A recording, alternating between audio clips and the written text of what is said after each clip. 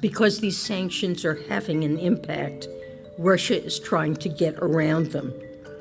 This year, a central piece of our strategy is to take further actions to disrupt Russia's attempts to evade our sanctions. There should be no doubt that we work against sanctions circumvention. We propose to ban shadow entities from Russia and third countries who are intentionally circumventing our sanctions. Sanctions against Russia are about to be tightened once again, and this time shipping is very much the focus from regulators in both the US and the EU. US Treasury Secretary Janet Yellen is in Japan this week ahead of the forthcoming G7 talks, but as you heard there, she's pulling no punches when it comes to Washington's intention to crack down on Russia's ability to skirt sanctions. And she's not the only one ramping up the rhetoric. You also heard European Commission President Ursula von der Leyen hanging out with Ukraine's President Zelensky in Kyiv this week, where she confirmed that the focus of the forthcoming 11th package of sanctions measures that is currently being worked on in Brussels will be to crack down on circumvention. Now, none of this is much of a surprise. Lloyd's List subscribers knew about the Commission's plans to target ships that are repeatedly turning off AIS signals and engaging in ship-to-ship transfers as part of a programme of sanctions skirting. Well, a full 2 weeks before the mainstream press started reporting on this week. And yes, that is a not-so-humble brag and a plug to subscribe, so see lloydslist.com for details. But the reason I want to talk about this regulator crackdown this week is because the details of what both the EU and the US are about to agree is likely to have a pretty significant impact on shipping, in my view. So to help me interpret the political signals and explain the practical consequences of what this all means for shipping, I've dragged in Lloyd's List's resident queen of sanctions and uncoverer-in-chief of deceptive and dodgy shipping practices, our senior analyst, Michelle Vesey-Bachmann. Hi, Richard. We are in an interesting period for sanctions and shipping. We've had this period where we've been, to quote one of our favourite lawyers, drinking from a fire hose over the last 12 months. And we've had this influx of sanctions. But what we haven't really seen is a heavy-duty enforcement on the part of the regulators. Now, it does appear from the rhetoric that what we're going to start seeing is both the EU and the US start cracking down, and shipping is very much in their sights. Now, that's interesting, and we are yet to see the detail, and we'll talk a little bit about that in a minute. But you've been beavering away in the background on a number of different things. So I kind of want to start by, getting you to explain to our listeners what's going on behind the scenes and what's the general feeling, because not all of this is particularly visible to everybody, I don't think. Yes, Richard. Well, sometimes the story behind the story is more interesting than the actual story. So I can say that in the past month, I don't think I've spent so many hours dealing with lawyers and challenges to methodology and assessments and anything we've published about sanctions circumvention, sanctions evasion, and even the tankers that are engaged in shipping, legally, completely within sanctions guidelines, shipping Russian oil. It's quite extraordinary for me. So I would say that the industry, and especially marine service providers that may or may not be engaged in some of these services, are very, very spooked about pending revisions to sanctions. And I think they have been in a state of denial about the extent to which they may be involved. And I'm speaking about registries or classification societies, insurers, banks. They are trying now, after coming out of their state of denial, I think they're trying to shoot the messenger. So hence these legal threats and challenges that have been part and parcel of your life and my life for the last couple of weeks especially. But now I think everybody is becoming more circumspect that this landscape is here. that it's going to be constantly changing, that it's going to remain intense, and that really, we're all in it for the long haul. Sanctions are expanding, they're not winding back. And if anything, as the geopolitical climate intensifies, and we're seeing this alignment between the US and the EU on sanctions implementation, I think we've got to buckle up. It's going to be a pretty frantic and very difficult ride for many in shipping. Because it's interesting. I should caveat all of this by saying that when we're talking about the EU's 11th package, this is still very much a draft discussion. We've seen documents being bandied around, but the process requires all 27 EU member states to ratify the detail, and the detail is what we are interested in. From what I understand from my sources, we are looking at a plan to extend the existing port ban wording as the mechanism that will effectively mean enforcement will fall to the ports. Now, that's interesting in itself because there is a requirement there for the member states to give their ports and port services enough detail about what is and isn't considered to be deceptive shipping practices. Now, the detailed wording and guidance is going to be crucial there because there is currently no way that I can see this going to be a uniform adoption across all states.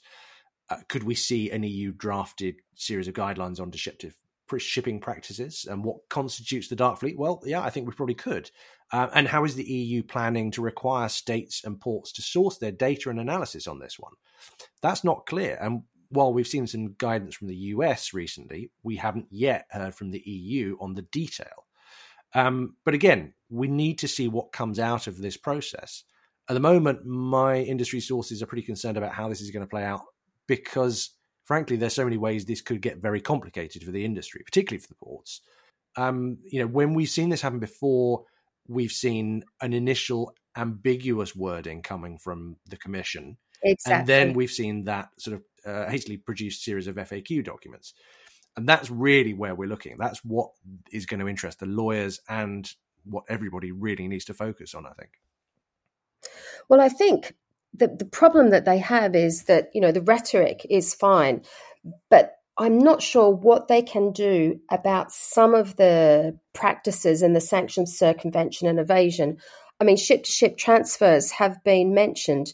Now, some of our listeners may or may not know that one of the ways that Russia is facilitating its exports of crude and diesel to longer distance countries in China over its traditional market in Europe, it's been establishing ship-to-ship transfer hubs in international waters, so it's not subject to jurisdiction of European port state control, but just outside of Greece in waters of Kalamata, also off the Ceuta and near Gibraltar.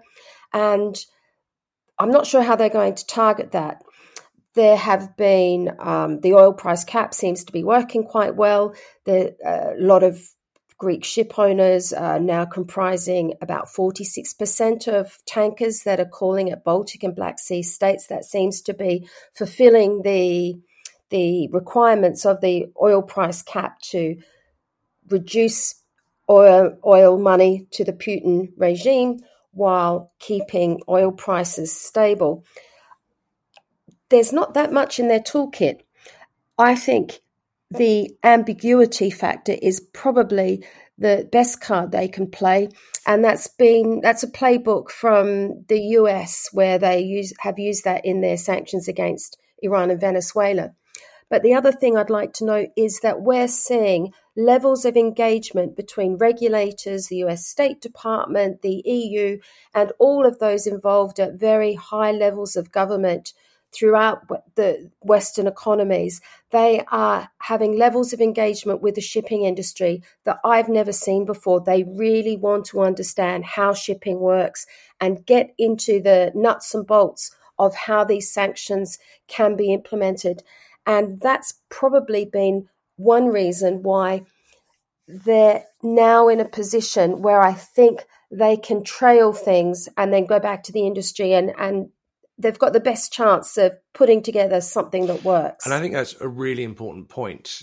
We've mentioned this in reports, but I'm not sure we've mentioned it on the podcast before. But, you and I both know people who had been meeting with representatives of both the US and EU regulation fraternity several years back when Iran was the flavor of the day for sanctions. And it's fair to say that they probably didn't really understand much, if anything, about how the shipping industry really worked.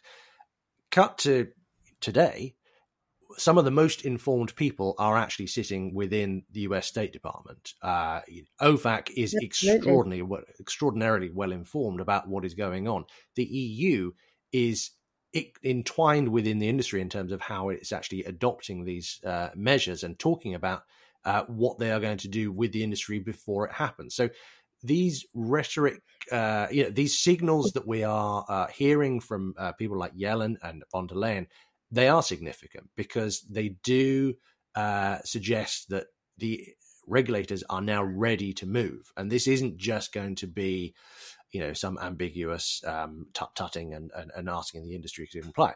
They are ready to move on this because they are already talking to the people. And as you say, we are now seeing a level of coordination between both the US and the EU in a way that we haven't really seen before. I know for a fact that, several people tasked with disrupting the dark fleet are going to be landing in London next week in time to start discussing this with UK and European officials.